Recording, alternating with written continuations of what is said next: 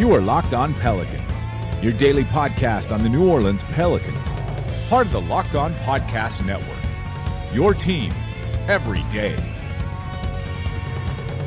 Welcome to another edition of Locked On Pelicans, the daily podcast covering your favorite team, the New Orleans Pelicans, and NBA as a whole, part of the Locked On Podcast Network, your team every day, available on iTunes, Apple Podcasts, Google Play, Google Podcasts, Alexa, Stitcher, Spotify, wherever you get your podcasts from. I'm your host, Pelicans Insider, credential member of the media, editor over at LockedOnPelicans.com, Jake Madison, at NOLA Jake on Twitter. Here with you all on this Thursday, a winning day for the Pelicans after they completely trounced the Dallas Mavericks at home last night, 132-106, to get back to 500 with a 13-13 record, a win that was solely needed here for the Pelicans, giving up 30 in the first quarter, but having the lead and then basically cruising from there on out after big second and fourth quarters. There were some changes to the starting lineup. We'll preview recap all of that, talk about it a little bit more. Should Julius Randle move into the starting lineup over Nikola Mirotic? We'll cover all of that and more, and some really nice things for the holidays that Gayle Benson did as well. I want to throw that in there. So, good bit to cover in today's edition of Locked On Pelicans. So basically everything in this game seemed to go right for the New Orleans Pelicans. Again, a win of 132-106. Big performances from Anthony Davis, 27 points, 9 assists, and 5 blocks. His rebound numbers were only 4, but that's because you had Julius Randle starting in place of the still sick Nikola Mirotic, who also put in 27 points and had 18 rebounds himself. 18. That is absolutely phenomenal. He was 11 of 16 from the field, 2 of 3 from deep, 3 of 7 from beyond the arc. After the game, when asked about his performance, Alvin Gentry said, they're going to look at potentially starting him. And we'll talk about that in the second segment, what that might mean for the team. Also into the starting lineup last night was Solomon Hill, who played almost 23 minutes. He's kind of been in and out of the rotation, but you've seen him in it more recently, mainly because he's just not doing much other than shooting threes and not making mistakes. And maybe that makes him playable or at least passable. And he put up 3 points on the night, with E'Twaun Moore coming off the bench in this one. Holiday and Frazier started in the backcourt. Frazier finished with 8 points on the night, 7 assists, 6 rebounds with just 2 turnovers, was 1 of 3 from deep. Basically did exactly what he needed to. They limited his minutes in this one as well, just 23 on the night. He's been playing close to 40 at times, so I think this is the right move. You had Jrue Holiday, who was outstanding as usual, 17 points, 8 assists, 1 turnover. Turnover numbers with another guard in the backcourt are just so significantly lower that it's like a different type of player. Having him off ball is so important, as we've been talking about a lot recently. He chipped in 4 steals as well. Wasn't nearly as aggressive offensively as you have seen him. But when you had Julius Randle and Anthony Davis playing like they were, they didn't really need him. He was also phenomenal defensively, shutting down Luka Doncic, who was 2 of 8 on the night. The Mavericks basically packed this one in the third quarter and decided not to really keep playing the starters as much. But going 2 of 8 for the presumed rookie of the year right now, along with 4 rebounds, 6 assists. Not a great shooting night from him. They denied him the ball. At a certain point, he just didn't even want to deal with having the ball in his hand. He was kind of getting nervous playing against Holiday. Looked like a true rookie there, not like the guy we've seen him be all year long. Harrison Barnes was 5 of 13 from the field, 16 points. You had Anthony Davis actually covering him at some point during this. That's because the Mavericks go with kind of a weird positionless kind of lineup where Doncic, who's maybe a point guard but staying 6'7", gets one of the forward spots, so you don't need to worry about him taking centers. DeAndre Jordan scored just 2 points on the night, only 8 rebounds. At one point in the first half, he had 0 points and just 1 rebound, and the Pelicans' energy and effort there to grab those boards and to beat the Mavericks up in that capacity was pretty big. Basically, you just didn't feel the effects or even feel him on the court at all for DeAndre Jordan. He was just a complete non-factor in this one. And you saw Tim Frazier beating him out for rebounds, Jrue Holiday beating him out for rebounds. Anthony Davis just didn't need to do much work on the boards when those guys are kind of flying around to the tune that they did. For the Pelicans bench, they really stepped up in this one and had 3 guys in double figures. When is the last time we could say that about the Pelicans bench? Etuan Moore coming off the bench in 26.5 minutes, 17 points on the night, 6 assists, 4 rebounds, and he was 7 of 16 from the night, 3 of 4 from deep. Basically hit a green light when he was out there, and it's a different role for him, and he seemed to kind of enjoy it. Take the shots, get others the ball. He's capable of doing some, I would call it light ball handling. I wouldn't say you want him being your like point guard, but with the reserves, it worked, and he had a big night. Cheick Diallo, after getting basket interference on one of his own dunks, finished the night with 10 points and 10 rebounds. When he's doing that, and he's 5 of 6 from the field, he can get some minutes. And Alvin Gentry said before the game, with Nikola Mirotic out, you'd see Diallo get some earlier minutes than he normally has. He impressed him. We've kind of written him off at times, and he comes back and totally redeems himself to the tune of 10 and 10 with 3 offensive boards. His energy's good, and when he's getting down low and scoring that way, it's a good thing, and you can play him. And he had also a monstrous dunk off the fast break. Some numbers of the fast break we'll talk about in just a second here. Darius Miller, 12 points on the night, 4 of 6 from deep. He was looking for his shot, getting the ball, shooting, and feeling confident about it. When you look at the other box score numbers, Pelicans had 60 points in the paint, 29 fast break points, and just 12 turnovers. This is exactly the style of ball that they want to play. On all of their made shots, by the way, 51 made shots, they finished with 36 assists. So this is a very good performance all around from the Pelicans, taking care of business against a team that's looked pretty good, that was coming off wins over the Clippers a couple of nights ago. They won the night before in Portland, but they haven't been good on the road whatsoever, and you could see it in this one. The pace was pretty fast in this one, 106 on the night, and the Pelicans finished with a defensive rating of exactly 100.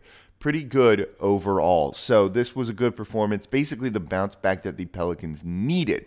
Only downside, which was just for a little bit, was towards the end of the third quarter, about 6 minutes or so left in there, Anthony Davis rolled his ankle, had to go to the locker room, but he did come back out and finished off the game, was able to go back in. So no questionable to return or anything like that. He's gone for, 4 or 5 minutes or so. So that at least is a good thing, that it doesn't seem like this is going to be a big deal. But it's something to keep an eye on, because these things tend to get worse the day after. Before we get to the should Randall start question, the question on everyone's mind this morning, this episode of Locked On Pelicans is brought to you by and sponsored by Action Heat. Action Heat makes the world's best battery-heated clothing. It's cold outside, you guys. Heat on demand at the touch of a button. Control your environment with Action Heat. Action Heat clothing is engineered to safely and efficiently deliver heat via heating panels. Basically, it's like a heated car seat just wrapped around you, and that is pretty awesome, particularly in winter when it is getting cold, even here in New Orleans. Temperatures can get up to 135 degrees in the clothes, and they're powered by a rechargeable 5-volt lithium-ion battery that lasts up to 12 hours on a single charge. You can also use it to recharge your phone, never lose power when you are on the go. It's perfect for any friend or family member on your holiday gift list, great for anyone who works outdoors, skiers, snowboarders, or just anyone who hates being cold. Action Heat provides toasty warmth and comfort for your whole body, including heated jackets, socks, gloves, hats, and even undergarments like base layer shirts and long johns. You can stay warm and cozy from head to toe with Action Heat. It's available in men's and women's clothing, and they have some great new styles that have just been released for this winter season. Make winter activities more enjoyable with a blast of warmth. Action Heat is the perfect solution to keep you toasty and warm, even in the most frigid winter weather. But we've also got a special offer for our listeners to save 20% off your entire order. Just go to actionheat.com/lockedon. That's actionheat.com/lockedon to check out everything Action Heat has to offer. That's actionheat.com/lockedon, or use the coupon code LOCKEDON at checkout to save 20%. Stay toasty and warm while you enjoy all your outdoor activities this winter with Action Heat, and we thank them for sponsoring Locked On Pelicans. All right, so the question that's going to be on basically everyone's mind today is, should Julius Randle be starting? And this is a difficult question that has many, variables to it. And after these past two games where Julius Randle has looked good, 27 points last night, a career high of 37 before that against the Clippers on Monday, where he fouled out with 4 minutes to go and had a very, very good chance at 40 points. Does it work? And he's been out there with Anthony Davis, and we've seen it work. And they were close against the Clippers. They completely dominated the game against the Dallas Mavericks. So is this something that the Pelicans should look at? And Alvin Gentry did say after the game, they're going to consider starting this. If you do that and then keep Solomon Hill in the lineup or something like that, you have a kind of maybe deeper bench of more shooters with Moore and Mirotic there, and maybe it pushes more back into the starting lineup with Mirotic coming off the bench. Some of the variables here. The big concern that's going to kind of jump out at everyone with this is, okay, that's great, let's start Randle, but what happens when Elfrid Payton returns? Then you've got two guys who do not shoot well out on the court, and does that clog the paint up for Anthony Davis? It's a valid concern. I think we've seen that Payton can hit an open three. We've seen that Randle can hit an open three. But the fact is, those are open threes because teams are trying to take that away or give them that shot and take away other looks and want to clog the paint against potentially a 3-man, 4-man combo of something like Jrue Holiday, Elfrid Payton, Anthony Davis, and Julius Randle. You know where they're trying to go, and that's inside and scoring the paint that way.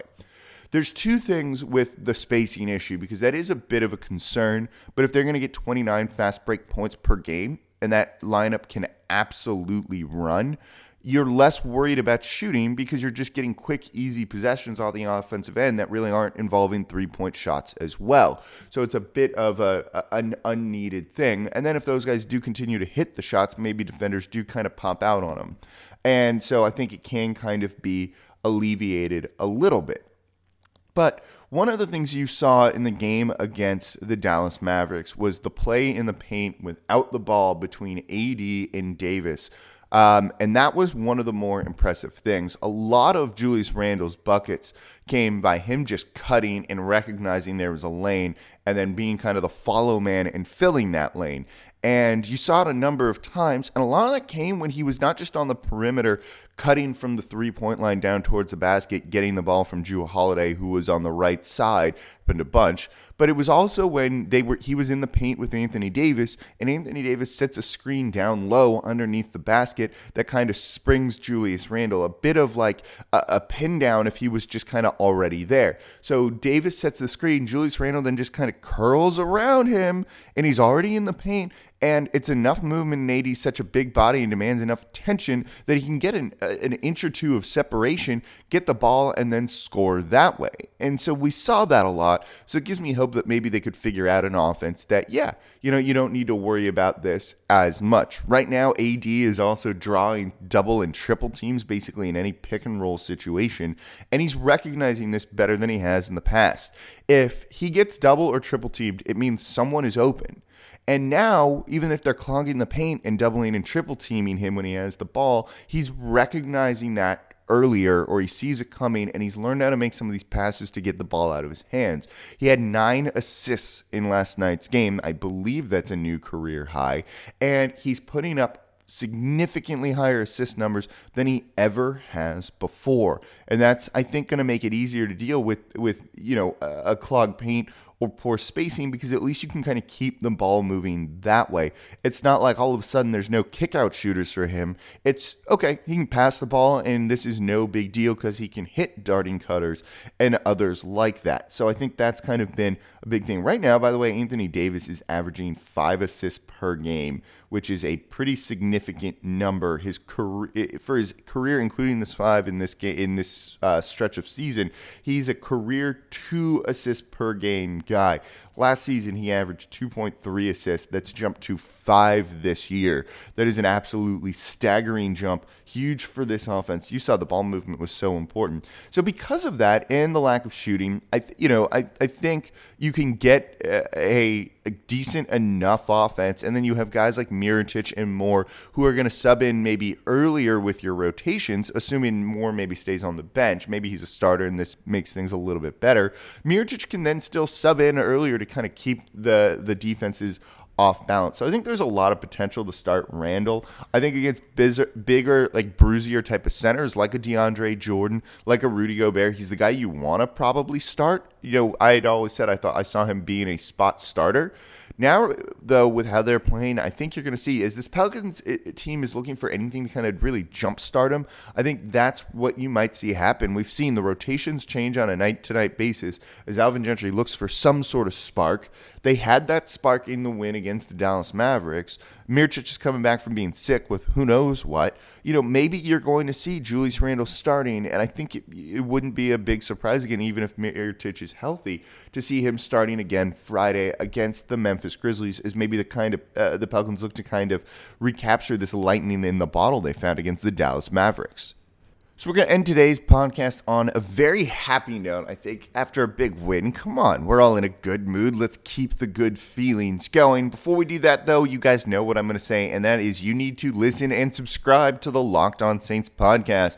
Back in action on Sunday after some rest, looking to get back to winning ways after the disappointing loss to the Dallas Cowboys.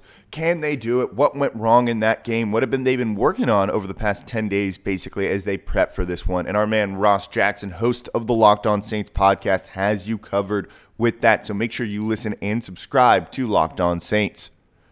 So it came out, I think yesterday or the day before, that an anonymous customer spent over $93,000 to pay off close to 400 layaway items at the New Orleans Walmart over there on Tchoupitoulas Street.